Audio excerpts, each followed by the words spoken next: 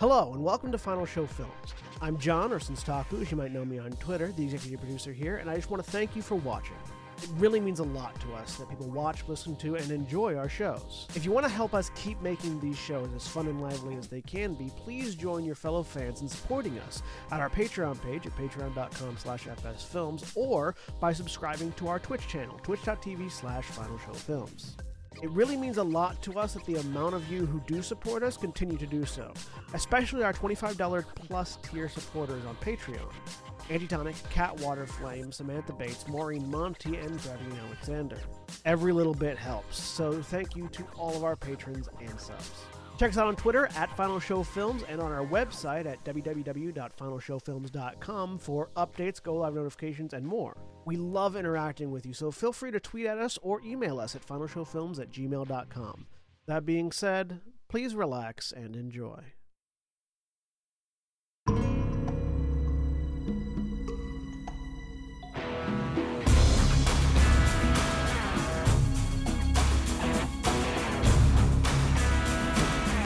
Hello, everybody. Welcome back to Critical Thinking episode 46, where we're talking about Critical Role episode 45, Those Who Walk Away, starring Laura Bailey as Vexalia, Taliesin Jaffe as Percy, Liam O'Brien as Vax'ildan, Marissa Ray as Keyleth, Sam Riegel as Scanlan, Charles William as Grog, Matthew Mercer as Dungeon Master. I am John, at John A. Bates on Twitter, joined by Jack.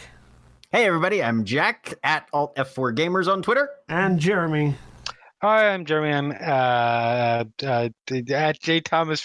How do I not know my own fucking Twitter account? I have no when idea. it has my goddamn name in it.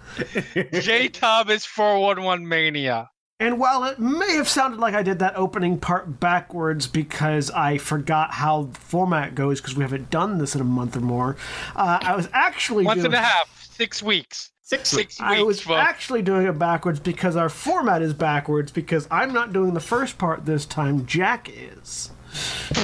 Yep. So And I Jack. watched it. So take it away, Jack. Definitely watched the first part of it. No. So I did not accidentally watch the last part and had to go back and review several weeks ago, but we are here now, and that's what counts. Beginning the episode, they have left the region surrounding Vasselheim. And Wait. You forgot the previously on part. Previously on Critical Role, some shit happened because that was 7 weeks ago, and I don't remember. Some shit happened. That they fought a beholder. Right. Vex They found died. their first vestige of... Let me do it in the right order. Oh, okay. Shit happened. They fought a beholder. They found the Raven Queen's armor. Percy was an idiot and touched because it was really late in the night at that session, and he didn't even think about it. Vex died. Big drama. Vax offers his soul. Vex comes back. Raven That's what Queen happened. drops in for a cameo. See, Jack, if you're going to take over the beginning slot, you have to take over all aspects of the beginning slot. You mean like sloughing off the duty of doing the initial recap to somebody else? Exactly. Okay. I feel like I'm performing according to specifications then. That's nice. Yep, and then they go to bed and stuff, and then they wake up and then they teleport to Whitestone from the Vasselheim region. Probably transport via plants or something, Suntree, etc., etc. Did they teleport with Zara and... Yes, Zara and Cash are Cash? still in attendance, Okay. although the players are not when this episode opens. So they've been NPC'd by Mercer. But yes, the curtain rises on everybody having gotten back to Whitestone and figuring stuff out. So the people that are with them that are not actively being played by people, by the players at the table, but in terms of Vox Machina allies that are along for the ride and now setting up shop in Whitestone as well, primarily Zara, Cash, and Lady Kima. And then there's a sort of weird little dynamic that begins. Because everybody's back in Whitestone, but there begins this sequence of catch-up, of Kima asking where Allura is, and Cash and Zara trying to figure out what their job/duties/deployment is going to be in opposing the Chroma Conclave from the Whitestone base of operations and this sort of thing. And I wanted to sort of throw it at you guys. What do you guys think is the best technique, or what are some of your favorite techniques when it comes to recapping for the actual characters? Because there's recaps for the viewers that usually happen at the beginning of an episode, sort of like we just did right here, right now. But when it's an actual character in the narrative that needs to be informed of things that the protagonists or the audience are already well aware of, how do you execute that? So, I mean, go ahead. Well, I've got two different favorite ways to do that. One is in actual narrative storytelling. When someone has to be when someone has to be recapped, if it's something that the audience already knows. Actually, I do this in GMing as well, but it's like if it's something the audience or the players already know, but the characters don't necessarily know, then just shorthanding it is the easiest way to keep the pace going without, because some people do have a tendency to recap laboriously every single aspect of a thing when they're writing. I love the book series, but Wheel of Time has this tendency. I do not love the book series. Fuck Wheel of Time. But yeah. They have a problem where we get the experiences that we just had from a previous character's perspective retold to us from the new character's perspective over and over and over again. Robert Jordan needed a fucking editor. Uh-huh. And somebody to make his main character not horrible. But that's a side point. Anyways, go ahead. But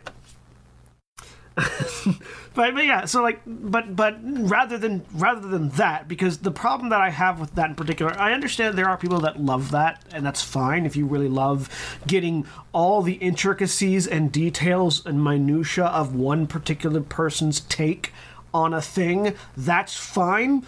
I have ADHD and don't have that kind of an attention span if I'm not like already riveted to it. And if I'm already riveted to it, if I'm already hyper focused on it, I have already written in my head your character's reaction to it and don't need to hear you countermand that. So fair. And while that part is just, that part at least is just my taste, not necessarily a thing I would suggest for others. There is something important to note of keeping the action moving, keeping the story going. And when you take time to recap, like painstakingly recap, that is brain space and time you are wasting. Think about whenever you're listening to somebody tell a story at a bar, the fifth time they've recapped the beginning of the story, you have just tuned out. And you're not gonna care about what happens after that beginning part because you've heard the beginning part 5 times now. Or watching TV shows. There's one TV show, anime in particular, called Black Clover, which I love the story that it's based off of, but the anime devotes about 10 to 15 minutes of its 29-minute runtime to the previous episode, or events that happened before the commercial break. And if you're watching it on a service that doesn't have commercials, then that's events that just happened. And I can't watch that show because I'm only getting what's ostensibly supposed to be a 30-minute show. I'm only actually getting about 10 minutes of content. And that the repetition just drives people away. It drives people to boredom because they know it already. They want to see the new stuff. So just glossing over it, just going, you explain what's happened, and moving on. If it is information that one player might not know, or that, like, what happens a lot with us is that a character won't be there, a player won't be there, so the character might just either vanish or have an excuse to not be there. And so now we're making a recap for that player. In that case, I will either have a critical NPC do the recap in very much the what is the standard mission briefing style that we often get in TV shows and narratives, where a very important character will say, all right, look, where they're informing the characters there something that they already know, but the audience something that they don't. So they're recapping it as a mission briefing because these things are believed to be something that has to get repeated enough so that you'll always remember it. Or it's either do that with an NPC or let my players just say, tell them what happened. And then that one is more fun for me because then the players can fuck it up. And so you have unreliable narrators within your unreliable narration. Jeremy, what do you think? So I have a couple of thoughts about it. I also don't like a ridiculous amount of detailed recap. It's funny that or constant references back, like the constant need to reinforce information again and again and again. It's funny that John referenced you just said the name of the show, Black Clover. Not in reference to that, but my immediate thought was another show that John and I are both familiar with, which is Yu-Gi-Oh. Yeah. Yu-Gi-Oh is really fucking bad about that. 90s anime in general was really bad. 90s anime in general did that. Which is why Black Clover is particularly frustrating, because that's from last year. Okay, that's fair. I have not watched a lot of Dragon Ball Z, mostly because I can't stand the 5 or 10 minutes that I did watch that was basically just that. Yeah.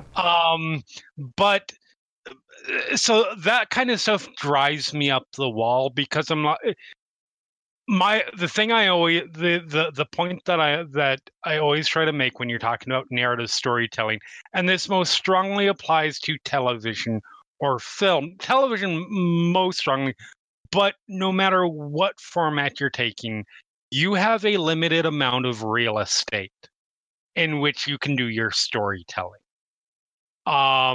Even if it's a novel or it's a digital novel, and there's literally no physical limitation or budgetary limitation or anything like that, you still have a limited amount of space because there's only so much that the audience will accept. So to spend some of that really, really precious time that you have to spend a significant amount of that just recapping what's come or what's already happened is infuriating to me, especially for shows that feel the need to take shortcuts at times that wouldn't be necessary if you spent that time doing this other thing. That said, there are times when recap is really, really useful and valuable. And that, for me, is recapping itself can be a storytelling component that has narrative value. So if it's an in-character recap kind of thing, how the other characters who are just getting this new information react is very important. So you kind of have to find that balance between them, and that can range to, it's going to ultimately depend on what the tone of your show is. With a show like our oft referenced Buffy, you can do it through a quick quip of a couple of things, and pick up the reactions that way, and then assume that they get more details once it was off screen.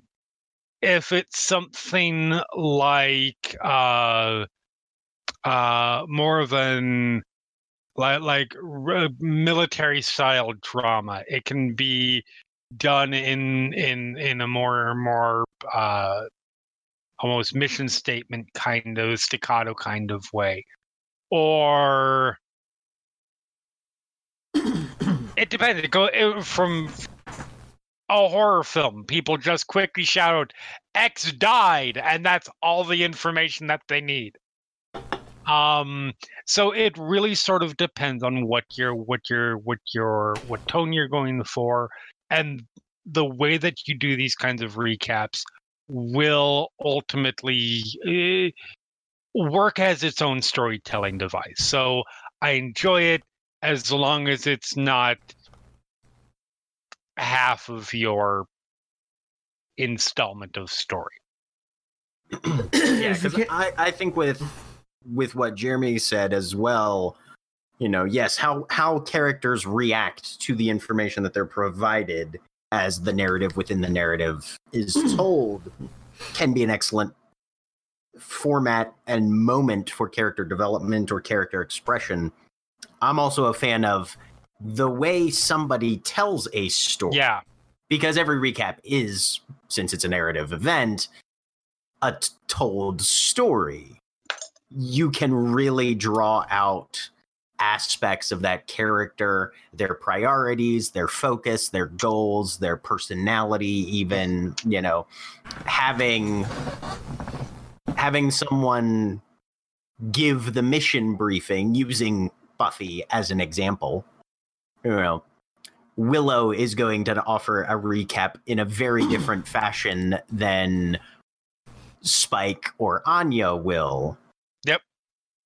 And there's going to be aspects, if Anya's delivering the recap, there's going to be an economic level to the recap, even though no other character would care about those conditions or possibilities or aspects of the recap, But, and the sort of things that a given character focuses on and cares about usually comes out in their storytelling as well, I find. Yep. And for a fun exercise, try to figure out our characters by listening to our various recaps throughout this series. Yeah. But as the information and the situation is explained to the new arrival NPCs, errands start to get run and that sort of thing. The items are identified.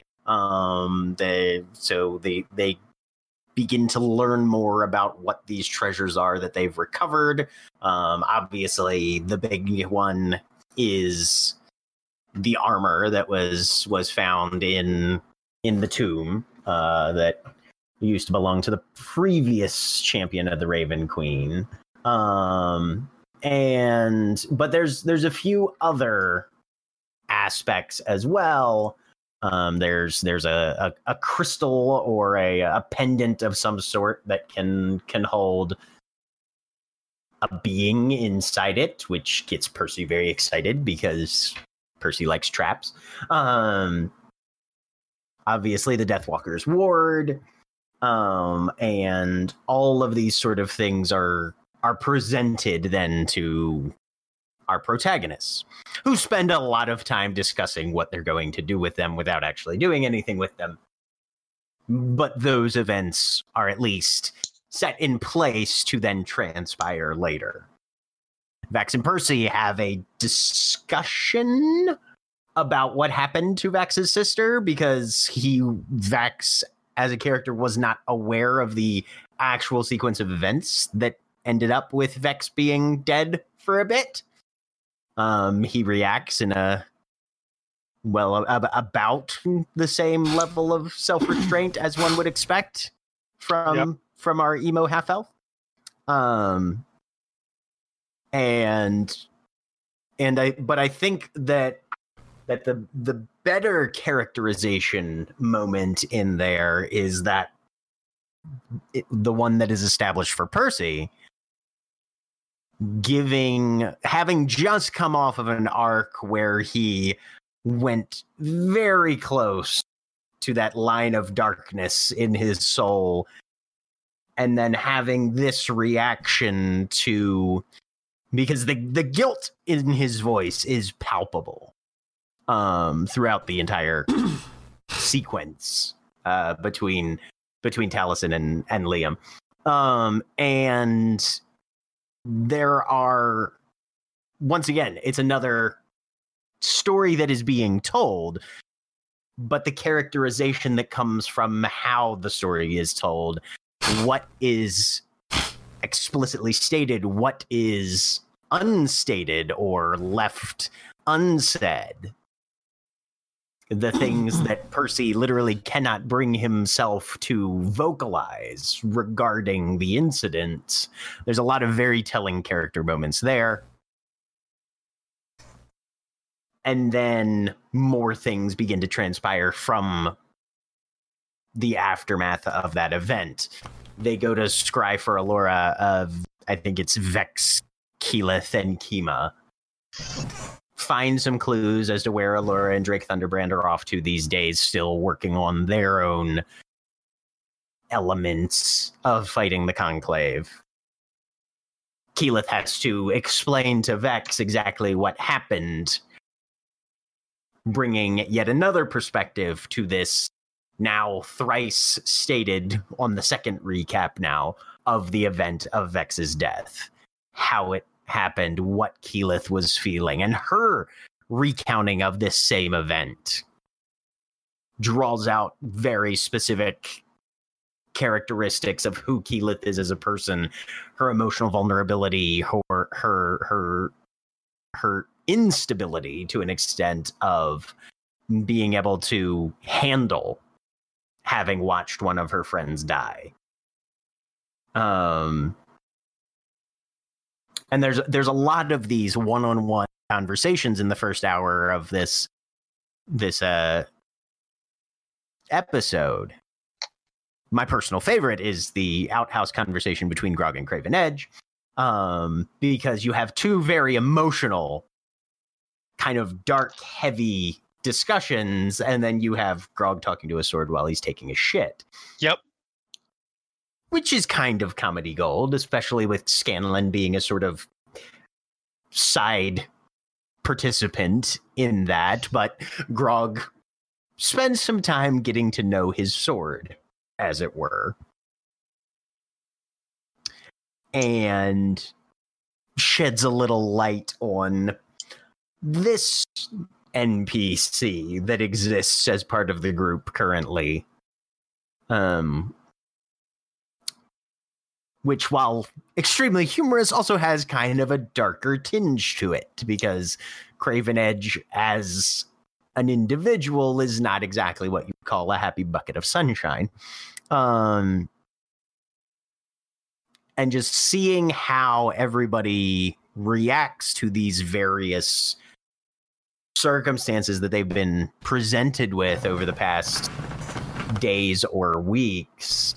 There's some very good characterization here. I really enjoy it, but it's all fairly subtle. Very little of it is lampshaded. Very little of it is overt, but it's all there for an audience to take part in and examine. And there's some really cool moments there regarding the general philosophy paradigms, viewpoints of these people who are interacting. Yep. And that's about it for the first hour. Yep. Moving on to the second hour. Hi, I'm Jeremy. This is my role. This is my period. So the second hour, it's just about basically sleep time at this point. There's a little bit of logistics that happens before then. Percy makes some more bullets, makes a light siege arrow. Scanlan heads to Jameson the Painters and gets the, let's call it, the idealized portrait of himself. Offering to write Jameson an epic song and giving him an extra 50 gold pieces because it's so damn good. This is a point where the party goes to sleep for the night, and it is appropriate that I'm doing this middle section because it has a Vexleth moment in it. Because Vex goes, first of all, he goes and stares at Vex's door. Vax is obviously having a lot of issues with the events of the previous the previous episode, Vex's death, resurrection, etc. And the fact that he's given himself over to the Raven Queen in order to bring Vex back. So this sort of marks the beginning. I mean, Vax has always been emo rogue, but this is sort of starting the beginning of a as opposed to he's been sort of shifting towards that road. At this point, he puts on a set of like rocket powered skates and just fires himself straight down the path to emo. So he's doing things like staring at Vex's door, and when she goes to check, he's not he stays hidden so that they don't have to talk because he's not ready for that. He then goes over to Keyleth's door and knocks and gets let in, and they have a conversation about how Vax is feeling. Says he felt the Raven Queen.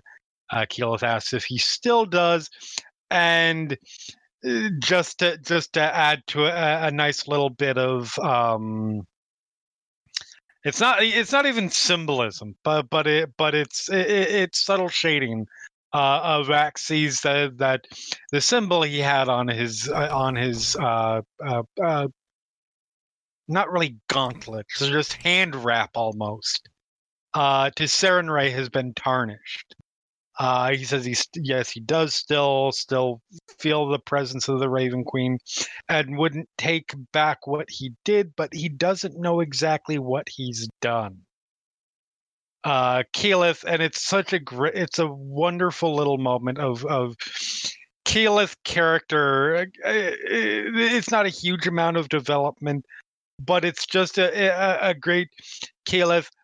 I can fix things. Thinks of being somebody giving their dedication and soul and essence over to a goddess. She's like, fine, I'll greater restoration it. That'll fix the problem. Which it doesn't. And then they sort of talk about their feelings a bit. Keyleth says she was terrified she was going to lose Vax and thinks that she still might. They both confess their love, but Keyleth doesn't know if she can allow herself to at this point, and talks a little bit about her Aramente and how her becoming so long-lived, even if everything is a success, even if they all survive taking on the Conclave, and she completes her Aramente and completes her destiny and everything. The happy ending for her is watching all of her friends die. Vax reacts to that very maturely by turning around and walking away. And Keyleth bursts into tears. For me, I love this whole scene because not just because it's a Vax Keyleth. That's part of it, but there are times when reactions and conversation and touching on things needs to be subtle, but there's also times when things just sort of need to be said and addressed head on. You don't have to resolve it in that situation in your narrative, but you do need. If characters never talk about this kind of stuff, then it becomes actively irritating a lot of time for the audience. So I want to jump in here for a second because there's a particular note in this scene that I find something that's been repeated often in this particular type of genre storytelling. The concept of outliving the people you love. Mm-hmm. You seem to appreciate it in this scene with these characters. But I know there's another character who has an entire story arc about that very concept, in which you feel not necessarily that aspect of it, but potentially that aspect was not portrayed as well. Correct. And hang I'm on. curious Let me cue up. Hold Let me cue up the theme song for this recurring bit. This is where we shit on Drizzt. Yes, I enjoy it here, and I don't enjoy it there, and there's a reason for that. So yeah, that's what I wanted. I would like it if you could extrapolate on the differences between the two approaches to that very same concept. So there's a couple of reasons here. The big reason for me is the characters who are talking about it. In this case, we're talking about young adults, let's say. When you're this young, Keyleth is a character who, what is she, 19, 20 at this point? I honestly have no idea. I feel like that's about right. She is, at the very least, she's early 20s at the very, very earliest. She was latest. 20 as of the start of her journey. She was 23 by the end of the first campaign. Okay. So, yeah, early 20s. Mm-hmm. Who feels, in a very real way, feels the weight of destiny upon her. And, well, she is in an era where, young teen adventurers in a fantasy story.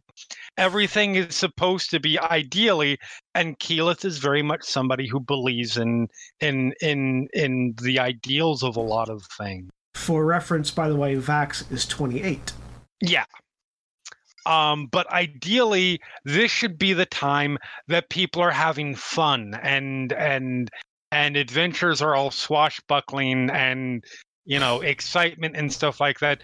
And this is a great insight into the fact that every time she looks at her friends, it's tinged with that bittersweet sort of, she always knows that.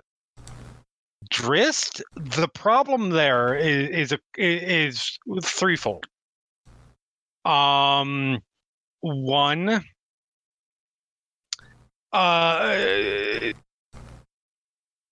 he addresses it all the fucking time. Going back to that repetition thing. Motherfucker won't shut up about it. Yeah, he pounds it in at every fucking possible opportunity.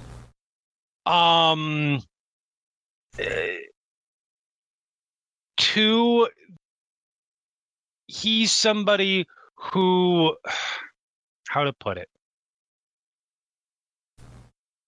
He's somebody who has,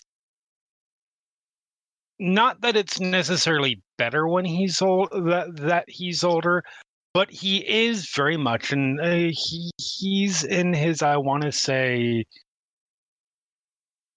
middle age area when he really starts to lean into this stuff. And it's largely in response to, in his case, it's largely in response to Catti-brie, and potentially being in a relationship with her, and I will see her die, etc., etc. To clarify, yes, Catti-brie, but also quite often to Wulfgar and Brunner and yes, and the rest. And there are moments early on where he does that in relation to those characters that it works. Like, I will defend the first couple of trilogies of the Dark Elf series because I think that they're very well written.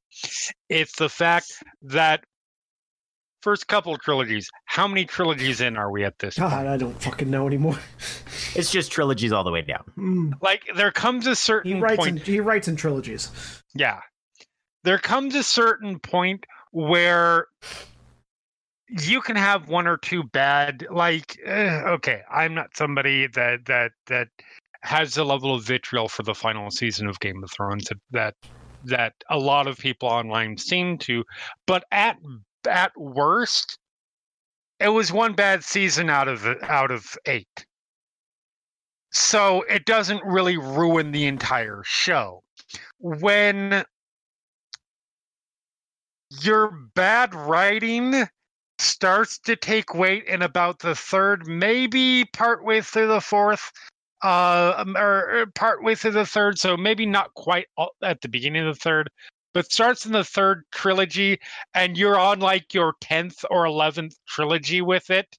And it hasn't gotten any better. Yeah, we can no longer say, well, the bad shouldn't necessarily stand for the series. Though, I will note that, because I think I'm the only one here that has read most of the books in the series, he does... No, I've read most of them. Like, up to the current one? Yeah. Okay. He does stop... he does find his answer eventually and stop... He does. I know he does. Yeah. And no, the books find other ways to be terrible at that. Yes, they. It turns out the answer was having sex with an elf. Who knows? I mean, yeah. As is the answer to many things in life. So. I mean, you do you, man. For him, like, this is a point when it's been hammered in so many times that it's not even like it is fine for him to have those feelings. I don't need to be reminded of it every other chapter of like 12 books. And him as a character, again, not that being older necessarily makes it better, but this is somebody who has been through a lot more shit at this point. And there are viewing this from a narrative and from a critical writer's standpoint, there are so many other ways that Salvatore could have had Drizzt be concerned about the relationship or angst ridden, but he always goes back to that one, and that's what kills me about it. Sorry, my attention broke for a minute. Back to what method? He always goes back up to a certain point. He always goes back to the "I'm going to outlive everybody. Woe is me." It's one of two things. It's either that or the holier than thou bullshit when he starts thinking about Artemis. One of those two ways is how Drizzt goes emo. So, and one thing that neither are executed well. One thing that I'm interested in the supposition of, I'm curious because it's always the introspection of Drizzt is always presented to us via journal entries at the beginnings of chapters. Oh, that's another big problem. Where it's always writing essays. It's always Drizzt writing in his journal. Yeah, which I think is a fine narrative way to extrapolate the internal monologue of a more introverted character, because Drizzt is very much an introvert. Drizzt is an adventurer and does all these things, but he's very much an introvert. And so that is a very good way to get at his innermost thoughts, is to have this story that is being told from his perspective open up chapters with entries in his journal that he would write about to himself, which would be his process of, going through these emotions and sort of tackling these topics for himself. I'm curious if it would have been better, or at least received better on your part, if he had had these conversations with Catti Brie or Brunner, or one of these one of his elder like friends like Brunner who would have, because I feel like Brunner would have an opinion on this subject. Yes, Brunner would have a really being a strong 500-year-old dwarf. Right. I legitimately feel like Brunner's opinion on it would have been to smack him between the eyes with the haft of a hammer and say, long life is generally widely viewed as a positive thing by all of these shorter races. Pull your head out of your ass and stop being a whiny bitch. I mean, you're not wrong, but like, not even one of those characters. That's the thing, is Salvatore is an author. He can create another character. Which he eventually did do, but... Which he eventually did, but took him long enough. Yeah. Like, he can create another character. Yes, it absolutely would go... It absolutely would play better, because... And this is just Drist's internal tone for me. And it's a third part of the problem, which is the way Salvatore writes it. His internal tone comes off as this weird mix of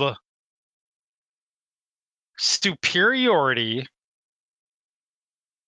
and whiny. Yeah, like whiny and superior. Yeah. Little bit superiority. Yep. Like a valley girl. Like a little bit, yeah, a little bit. Drist is the valley girl of Forgotten Realms.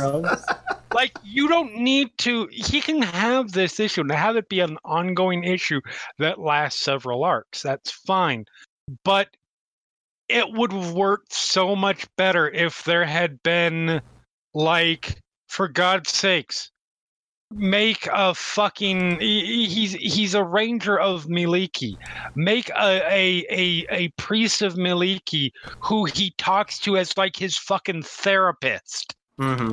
Or something like that, who doesn't solve the problem. Like, that's the thing, is you can't do it with, like, Brunner or Catti-brie or Wulfgar, because those characters would fix the issue for him by telling him he's being a fucking moron. I mean, he did make a follower of Miliki for Drist to learn from. He just died really quickly.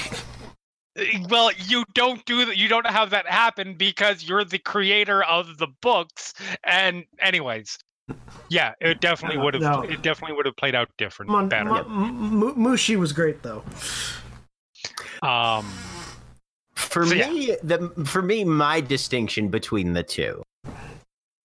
So, Keyleth is, like Jeremy said, young, starting out her journey, heavy weight of destiny upon her, is starting to sort of confront a lot of these issues for the first time, establishes her very first stated group of actual close friends, people she cares about, relies on, supports, that sort of thing.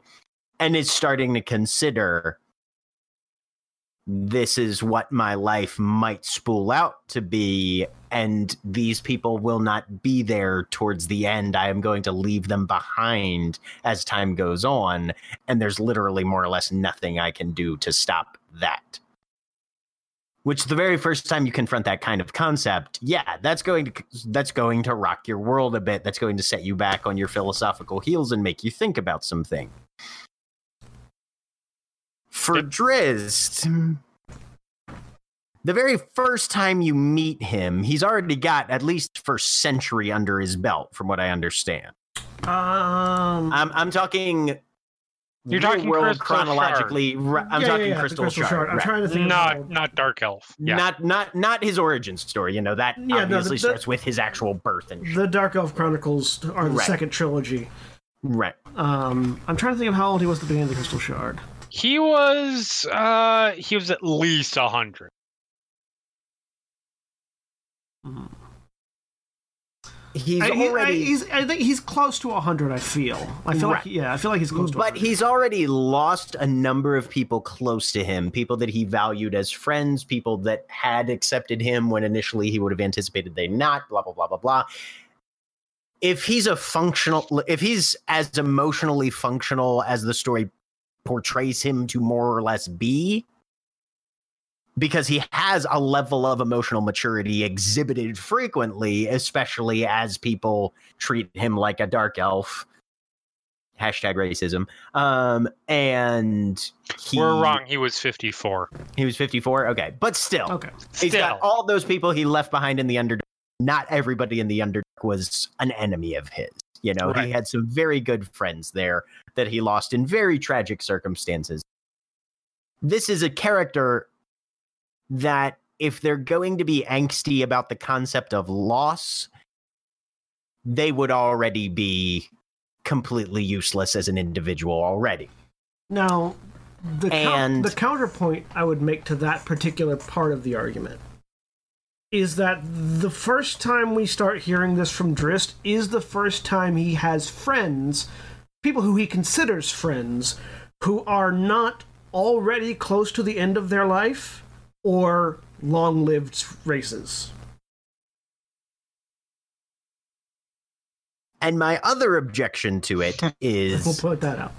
Okay, fair enough.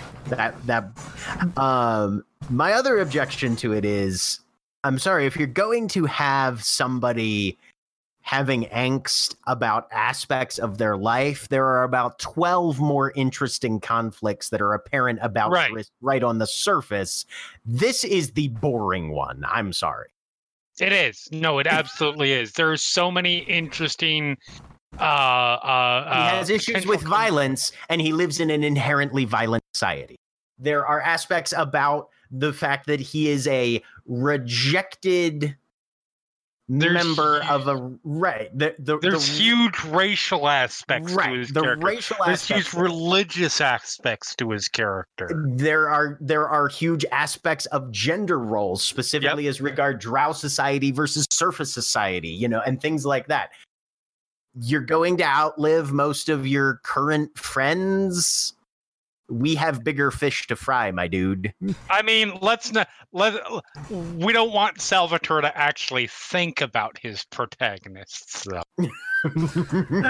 By the way, I would like to take a moment to call out the otherwise excellent Forgotten Realms wiki for describing Drizzt's personality as this. Thoughtful and sensitive to others, Drizzt held himself to the highest ideals, but didn't expect the same of others. I take issue with that last few words. I think you're reading that the wrong way. He doesn't expect other people to hold him to an extremely high standards. He still holds other people to extremely high standards. No, I don't think that's what they were trying to say. Anyways, I will say for me, the whole "I will outlive my friends and other people" thing is a very valid, very valid fear to have.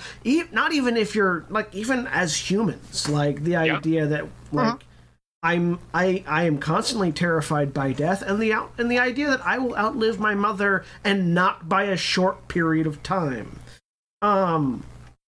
But it's also something that we have seen over and over and over and over again. Drizzt was not the first person to look at an elf and go, I wonder if they feel angst about living amongst these shorter-lived races. Right? Yeah. This has been a story that has been, or an angst or a fear that has been talked about since the concept of immortality. And that's actually what makes the Keyleth thing more interesting, because this is a half-elf being concerned about outliving other half-elf. Yeah.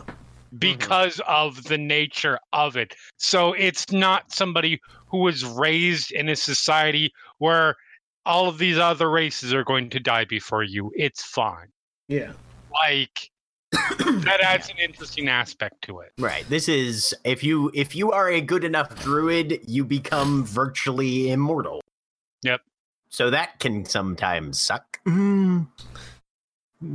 Anyways, that was just an interesting compare and contrast moment there that I wanted to mark on.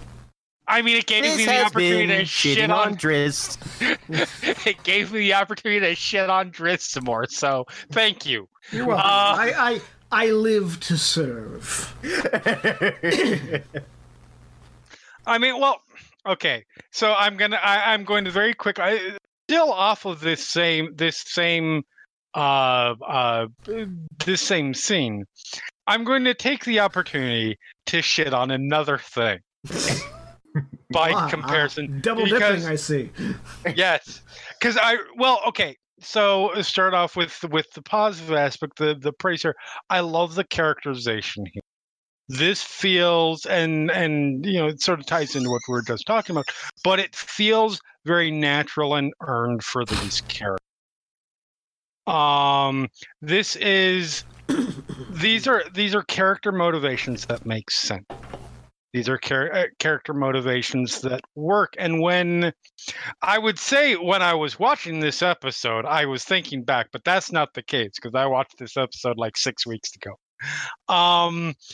But when I was looking over the notes before we started, I had an immediate thought that came to mind, or immediate recent thing that came to mind in contrast, and that is Dark Phoenix. So, for people who are listening to this in posterity, Dark Phoenix, the final Fox X-Men movie, just came out a couple of weeks ago. I haven't seen it. And no, it's not. So I'm not going to turn this into a long extended rant about Dark Phoenix, but because we just went on one long extended rant, but Dark Phoenix was watching it as just somebody watching a superhero movie. It was not a good movie. Watching it as an X-Men fan, it actively pissed me off. It was everything that. It was a movie that understood the point of the story, but only because it felt like it only understood that because it fumbled its way there, and everything was wrong. And my contrast here is these are very real. These are very earned character reactions, character motivations, conversations that happen. Everything feels natural and feels earned. And I was very quickly drawn to a good story can be ruined by character interactions that feel false, character development that feels unearned. And that's what Dark Phoenix is full of. And not to really spoil anything with it, but several characters in Dark Phoenix make ridiculous, like over-the-top, inauthentic shifts in character in reactions to things that Jean Grey does that actually betray their characters without changing the scope of the storyline significantly. Like, all the major character beats of the story could easily stay the same if these characters had not had these reactions. There's a couple of things that would have changed. There were a couple of conflicts that probably would have played out very differently, but nothing within the story from the A to B to C to E, etc., necessarily needed to change. And to me, that just highlights the importance of not just making sure your story points are right. Because I feel like when people write things, when people create things for television or film, or like Game of Thrones actually is another good example of that, where I think that the story beats of the final season were fine. Some of the character interactions came off as inauthentic.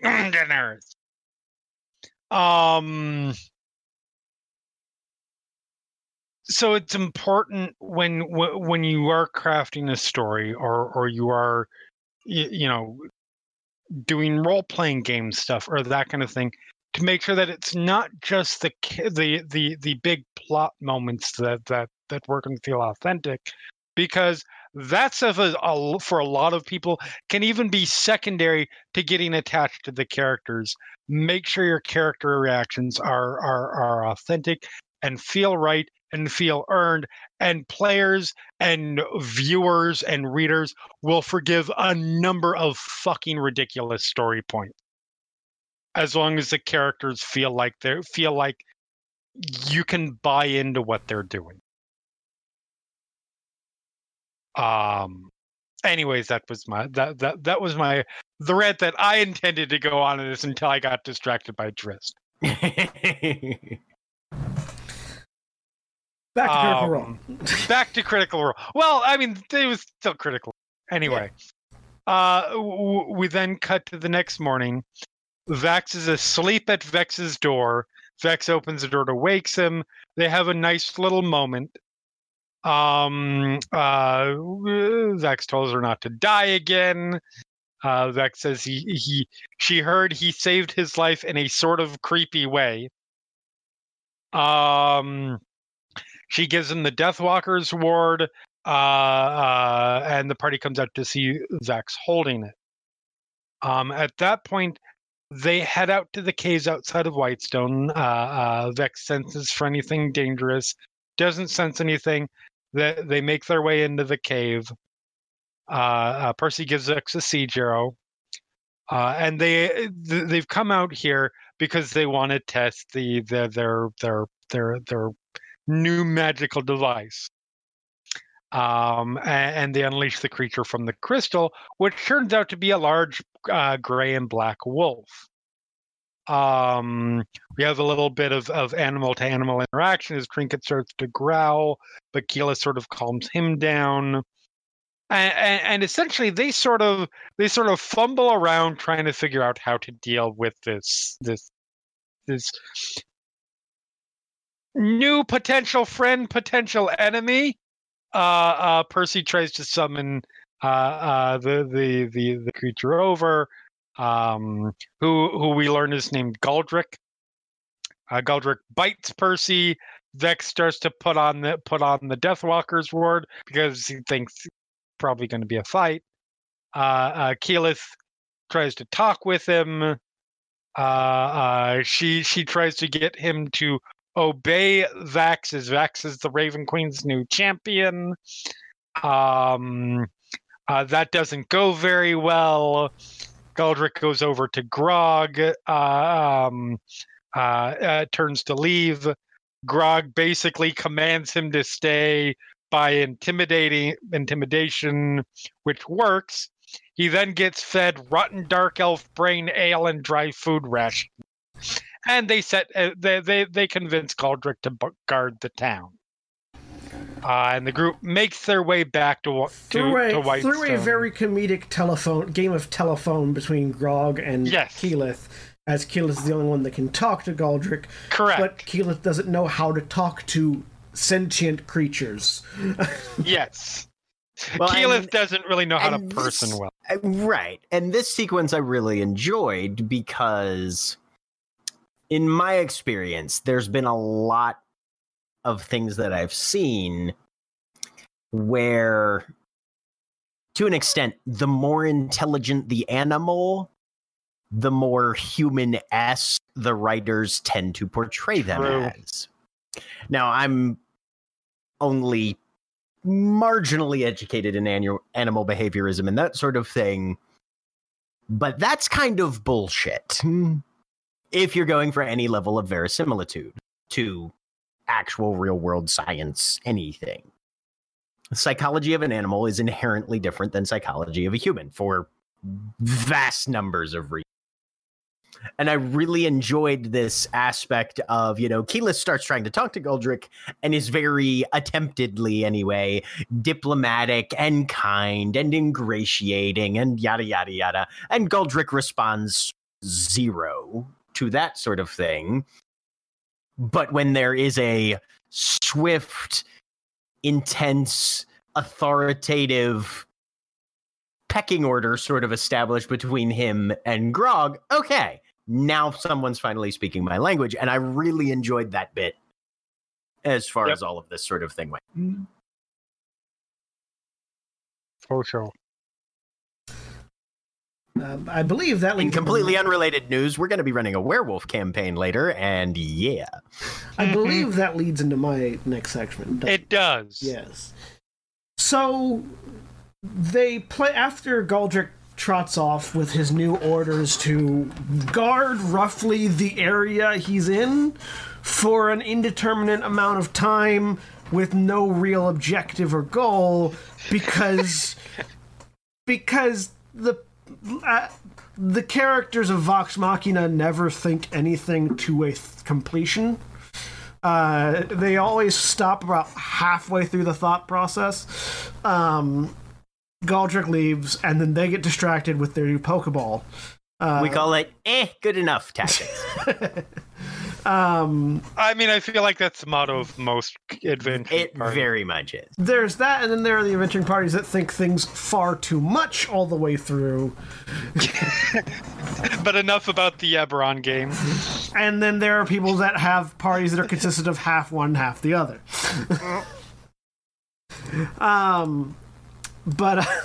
Anyways, so they play around with their new Pokeball for a little bit, discovering that they can house anybody or anything in it temporarily and then deposit them outward later. Determine that they're going to need to pack get some groceries for their next leg of their journey, and also decide between traveling after Grog's herd for one thing, or to go to Pyra to check on the fire shari that are there. After about 30 minutes of debating whether or not to do one or the other, they decide they're going to go to Pyra, and that they're going to have a hero's feast before they leave, after they wake up, with the help of Pike. And that Percy and Keyleth are going to go brew a potion of fire resistance that they're never going to use. I'm going to spoil that now. They never use it. But while all of that's happening, while they're making their preparations and they're brewing their potions and they're sleeping after Grog fails to find a brothel in town, because Percy does not know where the brothels might be or if they might still be operational, Vax goes to talk to Scanlan. And he asks Scanlan, how do you do it? The it that he's referring to being, stay positive in these trying times. To which Scanlan responds, well, it was shittier before I knew you guys. It's less shitty now, so I'm happy. Which strikes me as interestingly primarily because I don't think it applies to Scanlan, but is kind of a trauma survivor thing. At least for me it is.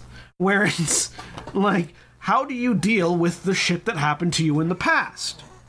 It's in the past. And I have to put it there, or I will never be able to function again.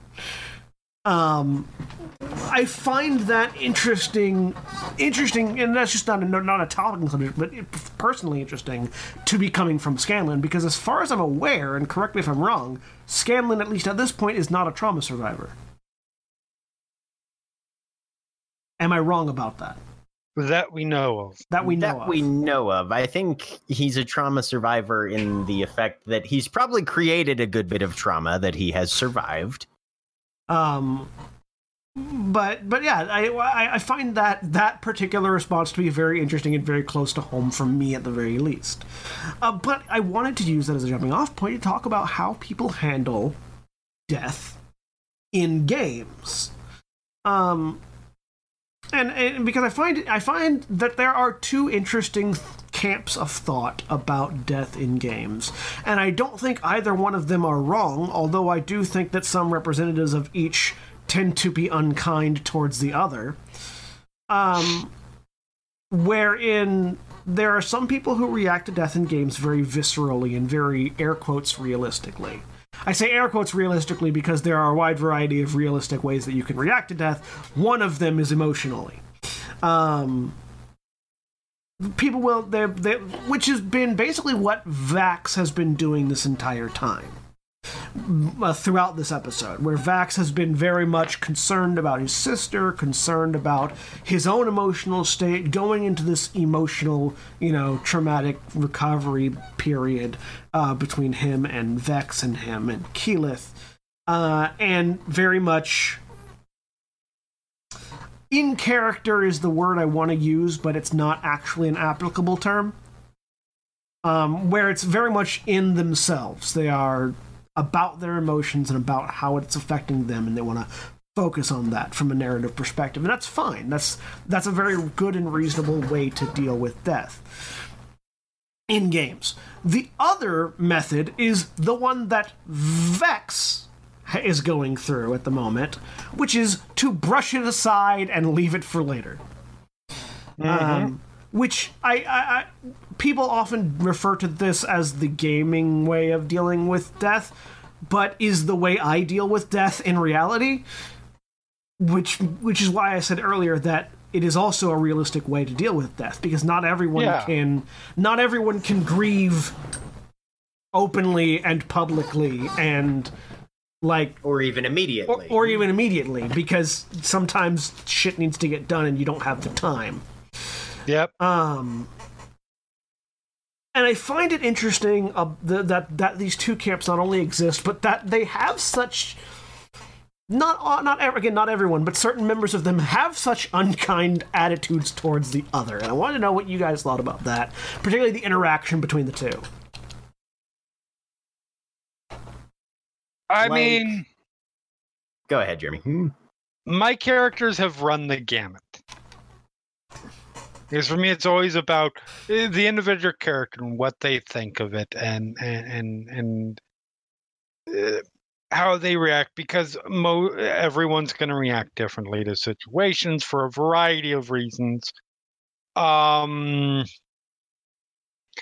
think generally with my characters, they tend to fall a little bit in the middle, with a couple of exceptions, in that they will definitely internalize it and not have necessarily a huge outwardly emotional reaction, but they won't try to no-sell it.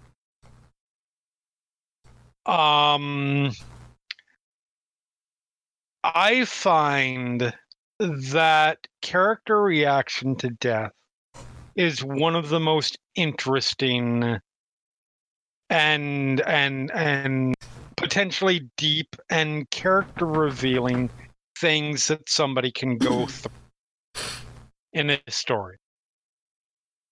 That probably says a lot about the kinds of characters I play, but you tend to get a lot more of a reveal from a lot more insight into somebody from being hit by tragedy than you do by getting hit by winning the lottery, right? Great thing, great triumphs. So for me,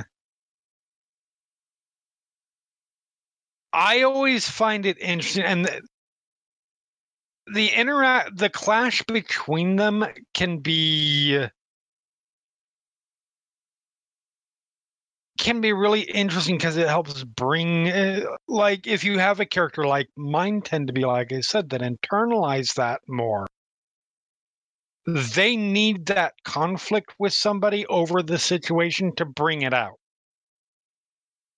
So I really enjoy sort of the conflict that comes from a large group of characters when somebody dies.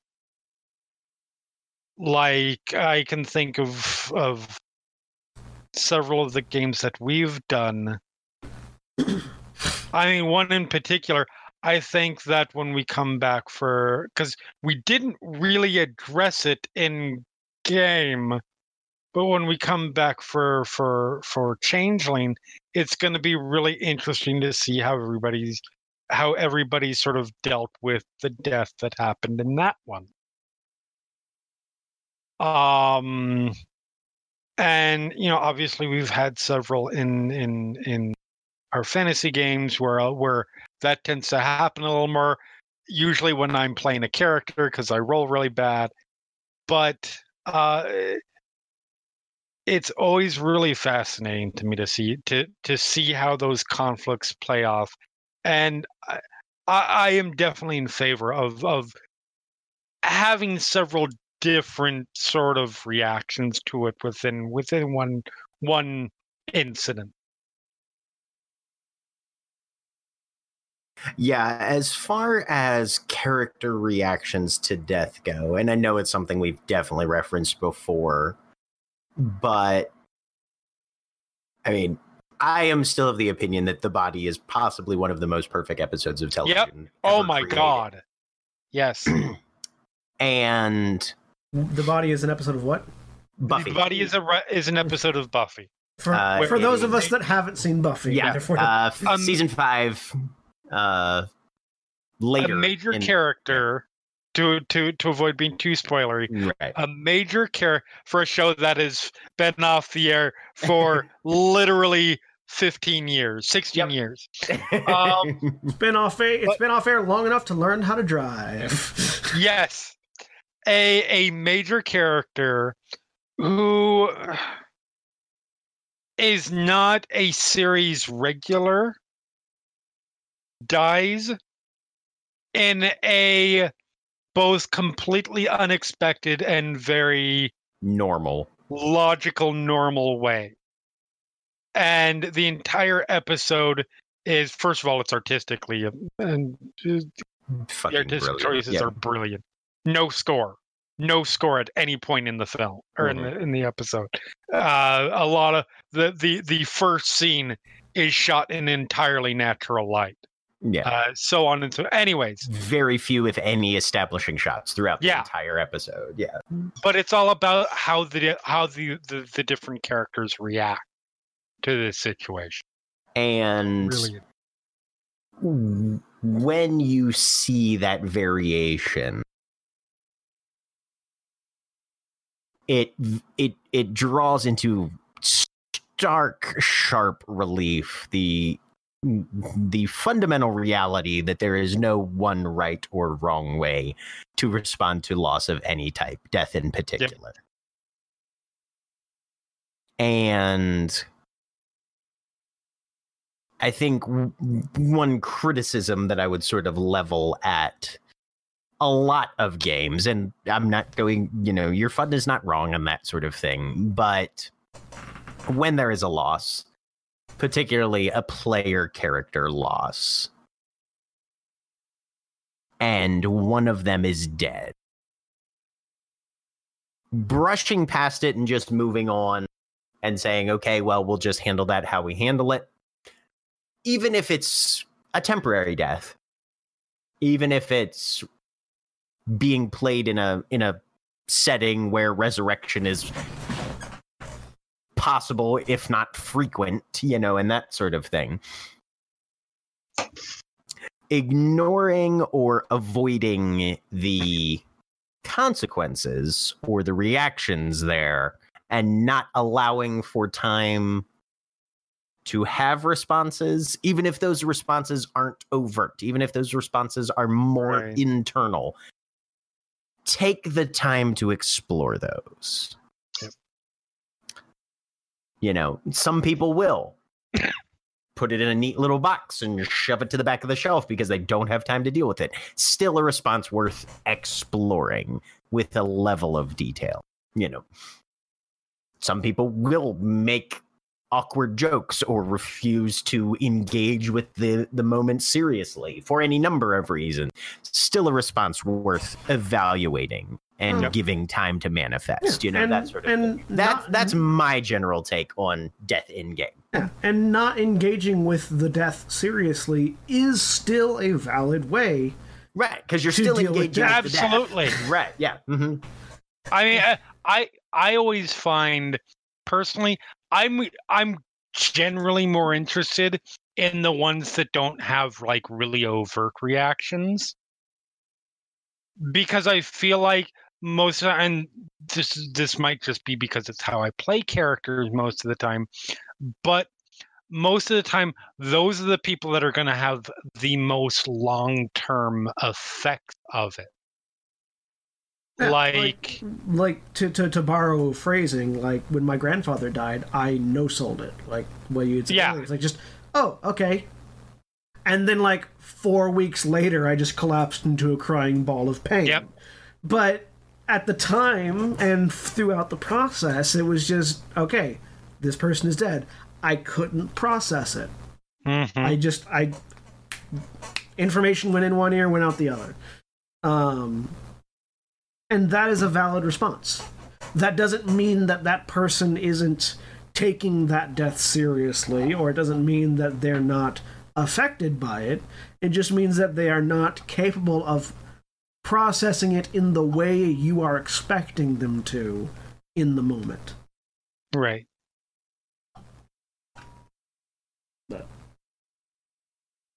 So yeah, all these characters have differing ways of processing it. We're mostly seeing Vax at the moment, and I think this situation is probably a little bit different because Vex didn't stay dead, right? And so a lot of the player, like, because most of the characters are brushing past it and just not really dealing with it.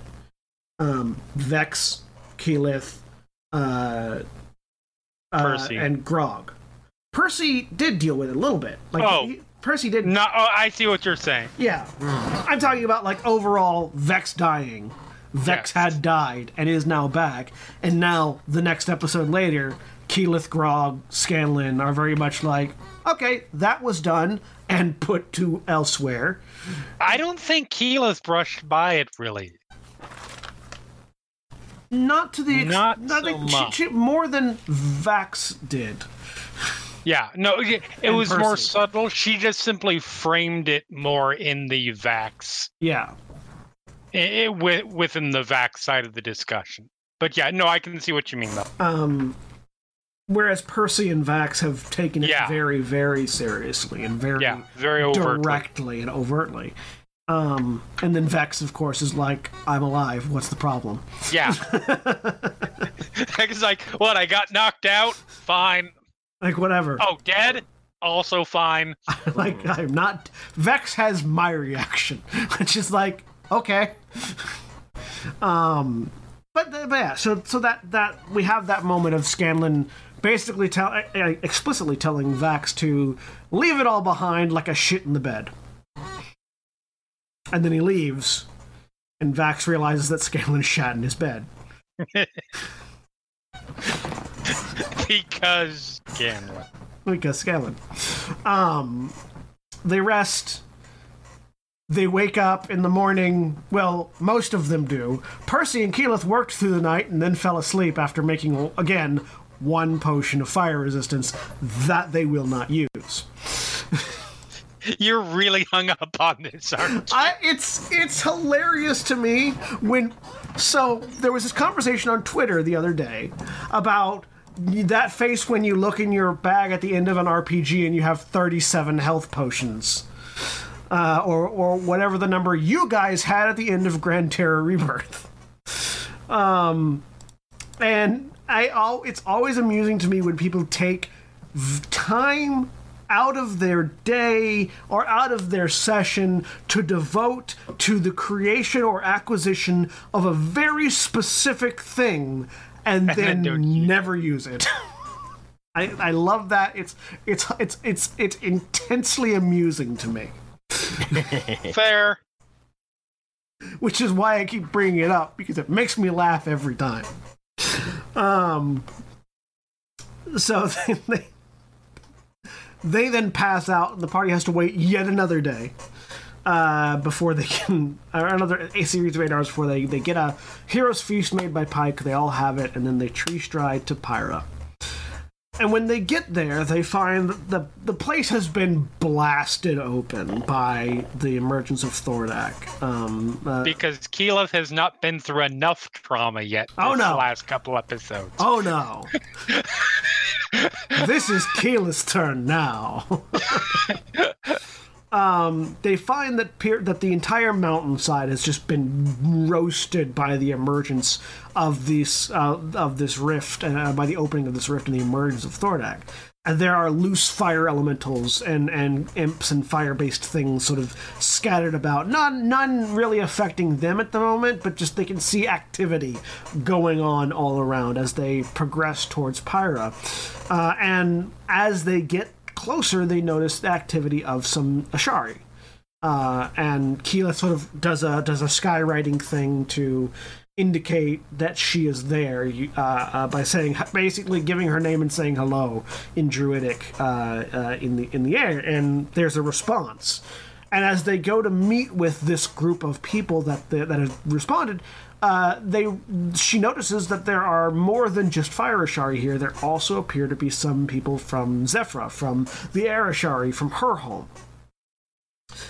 Which picks up the pace as she begins running, and everyone else is like, oh, we're running now? Okay, I guess we're running now. To follow Keyleth, who doesn't explain why she's running. They finally meet up with the group of Ashari and find that not all, but enough of the Fire Ashari did survive the opening. Their leader is still alive. Much of their people are still alive, managed to get away, and they're now trying to deal with the rift and close it before they can continue dealing with anything else. And in solidarity, the Air Ashari have come, including Keyleth's father, who we meet for the first time here. I think for the first time here. Yeah. Mm-hmm. This is the first time we meet Corin. Yeah. Corin, who at first is like, who are these people? Sees Keyleth, immediately drops the angry dad act and hugs her. They hug it out. They regroup. They talk for a little bit. They realize that most of the party already has fire resistance through some mean or another, and so cast protection from elements, which is why they don't end up using the potion on the few people that actually need it for fire resistance, and approach the rift in the plane that Thordak ripped open on his way out. And it looks like basically like a burning star in the middle of the space that they kind of can only half look at, this wound in the plane. And as they approach it and as they prepare to figure out what they're going to do to close it up, that's where the session ends for the week. I don't think there's much beyond that, other than there was a bit of a conversation about, who may or may not be effective at all, because there's only 2 magic users in the party. Mm-hmm. Keyleth and Scanlan. Yep. And they're here with a bunch of druids. Grog's like, I'm not sure I'm going to be any use at all, because if it's not a thing I can hit with an axe, I can't really fix the problem. But they sort of set that aside. Should have all played Warlocks. No, they shouldn't have, because then they'd be dead already. As we've learned, it's impossible to balance for everyone as Warlocks. Not even a little bit. But they approach, the session ends, and that's where we leave off for those who walk away. Apparently, they walk away from one thing and right into another, is the answer. That is generally how narrative storytelling goes. Yep. Mm-hmm. Right. Any last minute touches either of you want to talk about before we close out for the week, or for this recording?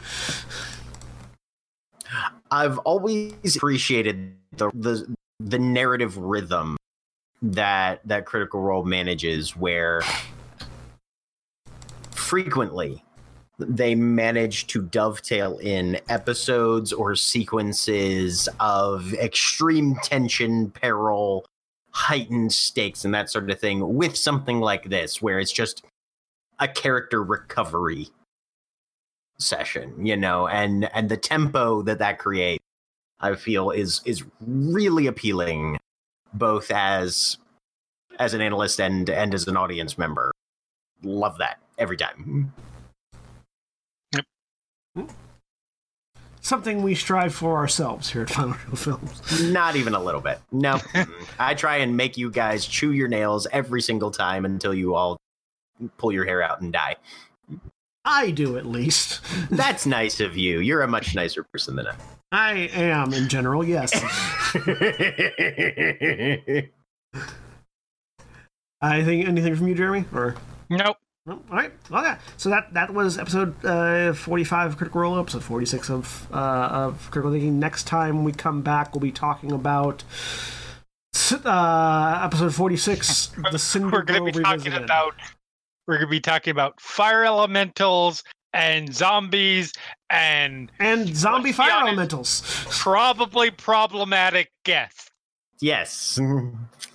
Yep. Problematic guests. Problematic guests. Yes. Yep. This is the Hardwick episode coming up, dude. Yep,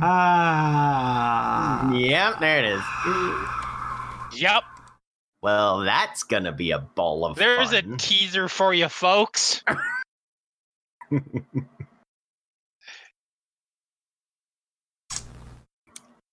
Have a nice night, everybody. I can say that Chris Hardwick's character is confirmed dead. Yeah. No. Eaten by a fire giant. Eaten by a fire giant, basically. All right. That's going to be a fun conversation. Yep. All right. Well, we'll talk to you guys later. Bye. Bye, everybody.